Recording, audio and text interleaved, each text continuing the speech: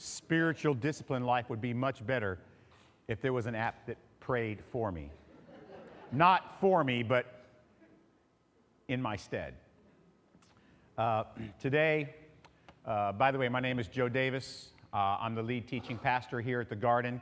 We're continuing this church-wide series on taking different stories in the Bible and comparing them to our life and seeing how they match up with different passages in the New Testament and also how they match up with your journey, and particularly how they tell the story of God's covenant with His people. Today, we're talking about uninitiated prayer. And look at how God's covenant with His people affects our prayer life. There's so much. If you guys remember, a while back ago, we did a whole series on prayer called Fun with Prayer, and we tried to redefine what prayer is. And what we tried to explain was prayer was so much more than that meditation type of thing where your head's bowed and your eyes are closed and you're on your knees and you start with Dear Heavenly Father and you end with Amen. That's a small part of prayer, but prayer is so much. Prayer can be going to a football game with a friend. Prayer can be eating a delicious hamburger from Hardee's. Prayer, that Mile High, have y'all seen that? How is that not prayer? I mean, that's an answer. My goodness, we don't even have Hardee's in Sarasota, do we? See, that's ridiculous. But anyway, the point is, prayer is so much more than just that time that we get all quiet. And maybe there's like instrumental music in the background, and maybe when we're by ourselves and we have a checklist. And prayer is much more than when we hold each other's hands and at the end we squeeze to symbolize the prayer is over. Y'all ever done that? You have to do that. Prayer is so much more. And today we're going to look at uninitiated prayer. And we're going to look specifically at the story of Solomon. It starts in 1 Kings 3. I want to make sure you understand what's happened here. David has left Solomon, his son, with a very strong, consolidated, wealthy kingdom. And Solomon makes it even stronger by marrying Sheba, who is the queen-to-be, the queen in waiting in Egypt, further solidifying Israel in the region as a military and political and economic power. So at this point, Israel is becoming the most powerful kingdom on earth in many respects. Then we see in the story in 1 Kings 3 that God appears to Solomon in a dream and says to Solomon, I will grant you any gift that you want. And when we read in the story, first of all, Solomon says some puzzling things about his father David. And Solomon says to God in the dream, you have shown great and steadfast love to your servant, my father David, because he walked before you in faithfulness, in righteousness, and uprightness of heart toward you. Now, this is kind of like a bonus sermon within the sermon, right?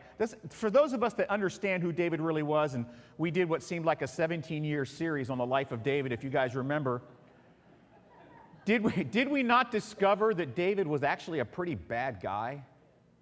And Solomon says he's upright and righteous.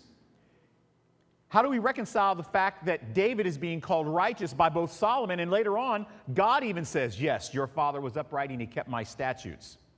Now, this is a concept of faith is counted for righteousness. I'm just going to read one verse for you so you can understand where I get that from.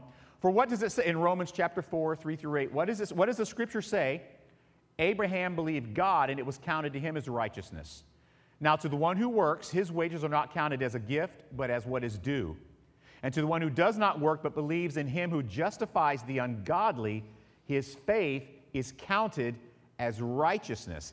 Just as David also speaks of the blessing of the one to whom God counts righteous apart from works. Blessed are those whose lawless deeds are forgiven, whose sins are covered. Blessed is that man against whom the Lord will not count his sin. So I want to make sure you understand why David was being able to be declared righteous. It's not because he was a good guy, but it's because by faith, when God saw him, all he saw was the work of Christ and righteousness. So we understand that. And then God gives all these choices to Solomon, and Solomon chooses wisdom so that he can rule God's kingdom wisely. And the scripture tells us that God is very pleased, and he grants Solomon wisdom, and he grants all the other things he didn't ask for. As a matter of fact, in 1 Kings 3, verse 8 to 11, here is God's response to Solomon's dream prayer. And your servant is in the midst of your people, whom you have chosen, a great people, too many to be numbered. or counted it for multitude. Give your servant therefore an understanding mind to govern your people, that I may discern between good and evil. For who is able to govern your great people? And in verse 10 it says, and it pleased the Lord that Solomon asked for this. So the question is, why was Solomon able to have the wisdom to ask for wisdom in the first place? And how did this event, this request, even take place? What role did Solomon really play in this? I mean, think about this now. This was a dream. I doubt very seriously that Solomon went to bed that night and says, you know, I'm really tired. I got to get to rest because I'm going to meet up with God in a dream tonight. I've got it all planned out. He's going to ask me, whatever I want, he's going to give me, and I'm going to come up with this great line about how I need wisdom to rule his people. And he's going to say yes and then give me everything else I want to. I've got it all planned out. I ate a lot of pepperoni pizza right before I went to bed, so I'll have a good, vivid dream. Look at this passage. And when you pray, do not heap up empty phrases as the Gentiles do. In other words, don't be trying to say these flowery words that sound great but mean nothing. For they think that they will be heard because of their many words. Do not be like them, for your Father knows what you need before you ask him. And so we see in this passage in Matthew that it's very clear that prayer, even those prayers that we do verbalize, God knows what we need before we even think about asking for it. And I'm making a proposal to you. I'm proposing to you that it's possible that Solomon actually had been given the gift of wisdom before he realized he needed wisdom. I think about it. A foolish person is given anything he wants in the world. What's he going to ask for? Ferraris and rubies and gold and tickets to Florida State games. They're going to ask for really nice stuff. But instead, Solomon asked for wisdom. I submit to you, is it possible that Solomon already had wisdom given by God before he even asked it? So how does this happen, right? This is an uninitiated prayer. Solomon did not go to bed saying, I'm going to have a dream and ask God for some stuff. This was uninitiated. This was an interaction between Solomon and God that really had nothing to do with Solomon's consciousness. He wasn't conscious. He was dreaming. And there's so many times in our lives that I've heard this story about Solomon's prayer, where Solomon was so wise, he asked for wisdom, but nobody ever think, guys, this was a dream. It's not like he went to the temple. By the way, temple wasn't built yet. He didn't go to the ark where the tent where the ark was. He didn't go there and kneel down and say, oh God in heaven, in thine heavenly area up there, we pray thee with thy flowerful words that thy would grant us wisdom in our place here today. It wasn't anything like that. He was sleeping. So how does this happen?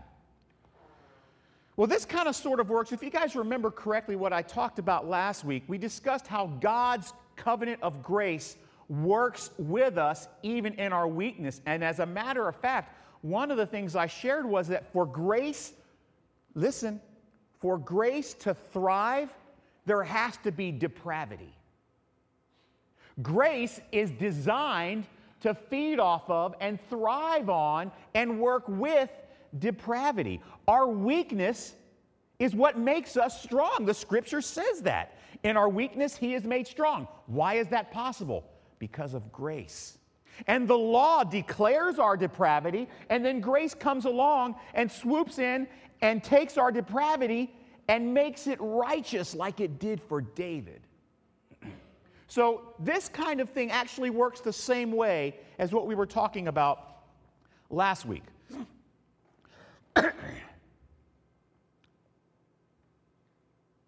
In one way that the covenant does this for us, the covenant is always at work for us. We understand that, right? The covenant of grace. And one way it does this by using abstract, unplanned moments that we don't even understand, that sometimes can catch us off guard. I would submit to you that Solomon was caught off guard, and when he woke up, he was like, wow, I can't believe what I just dreamed. Is it true? And then we see a story about two women who come with a baby that, Lori was just talking about with the kids, and yeah, it's true. He's got amazing wisdom. And the scripture says his wisdom, the fame of his wisdom, God made him a wisdom superstar. The fame of his wisdom spread throughout all the known world. And what was beginning to happen is kings were coming to Solomon to ask for wisdom. And the kingdom of Israel got so rich and so powerful, the scripture teaches us that silver was like rocks in the street. That's what the scripture teaches us. So Solomon's wisdom is real, and the prayer and the answer was real. Now, this is very intense stuff I'm getting ready to share with you. Keeping in mind that prayer is a much broader definition than just head bowed, eyes closed, hands folded on your knees. See, this is where knowledge and benefits of being a child of the covenant translates into real experience, real emotion, real motivation, real inspiration, and real transformation. Remember we talked about last week about how God transforms us by the renewing of our mind, and the way he transforms us, actually it was 2 weeks ago, is understanding the knowledge of how God works. Look at this passage.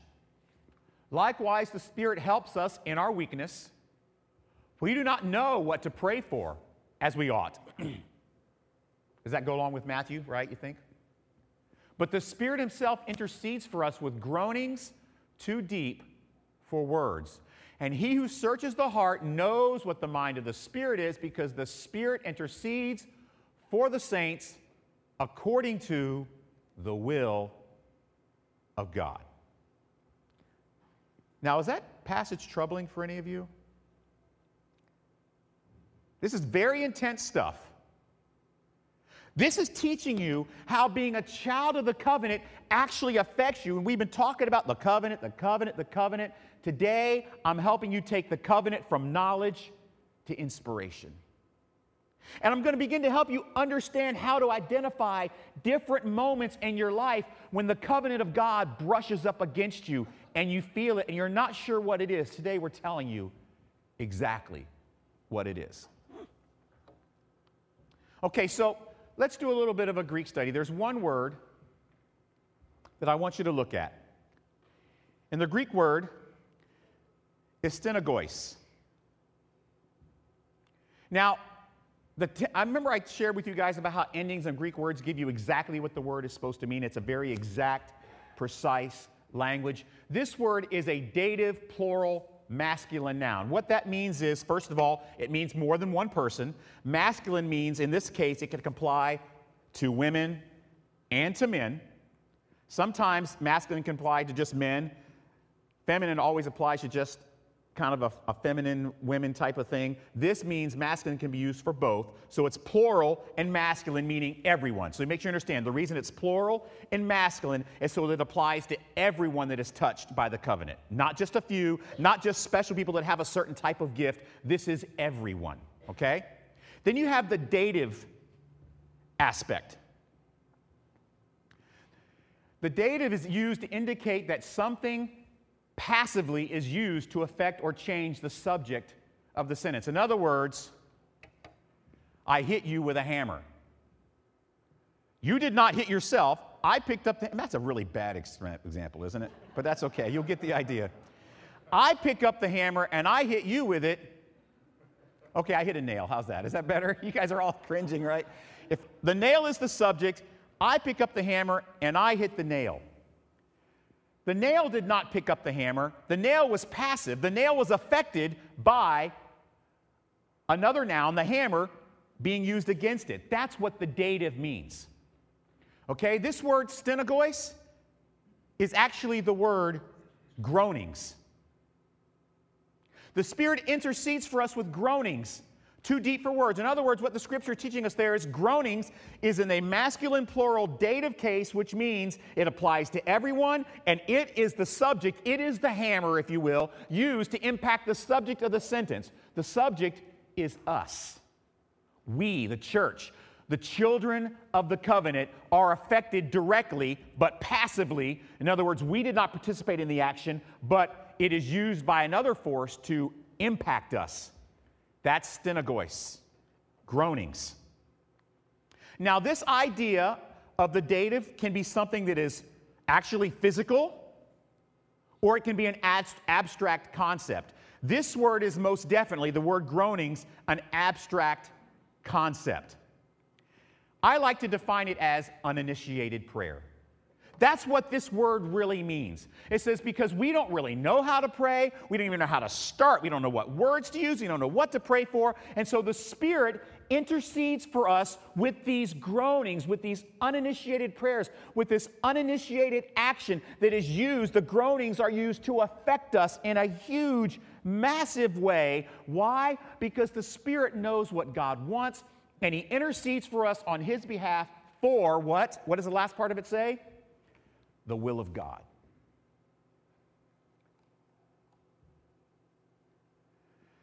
Back to Solomon. Is it possible that in this story Solomon was the beneficiary of groanings? Do you think it's possible that Solomon's dream was one of these things we see in Romans, a groaning, a passive action taken upon Solomon with the noun of a groaning? Guys, remember, he was sleeping. It wasn't a verbally spoken prayer that Solomon had with God asking for wisdom. He did not go to sleep that night planning his interaction with Heavenly Dad. He didn't map it out in some worship software to figure out the best way to get in connection with the presence of the Father. No, the Spirit of God is what directed Solomon's prayer to himself. He wasn't conscious. He was definitely a beneficiary of the Spirit interceding for him with groanings. Those groanings, the Spirit used them to search Solomon's heart and to know the mind of God and to work them both together for the benefit of what? What God wanted. As Scripture says in Romans, all of them work together for the will of God. And we know in Romans 8 it says all things work together for good to those who love God, to those who are the called. We talked about that last week. This is an example of those things working together. You see, the gift of faith, when you have been given the gift of faith, it includes these unplanned, unexpected moments of intimacy and of prayer and feelings and groanings that sometimes aren't verbal. And it's kind of defined as sort of like every once in a while you would have this strong sense of God's presence in your life, a personable, unexplainable moment of peace, a moment where you feel more connected to Heavenly Dad. Now, it can be very subjective. I'm not saying you can define it all the times. It can be also very personal. Sometimes it can even be hard to verbalize, hard to describe. And I'm not talking about speaking in tongues or anything like that. That's for another time. I'm not talking about that. I'm talking about moments of closeness with Heavenly Dad that catch you by surprise. Moments of closeness that were uninitiated by you. Moments of closeness that were not part of a plan, but that just happened. God uses some sort of visual, some sort of sign, some sort of audio, maybe a prayer. He uses a relationship, and something happens, and there's something for a moment that clicks, and you feel the Spirit of God brush up against you. And you think, whoa, what was that? It's a groaning. It's a groaning. And so let's look at this.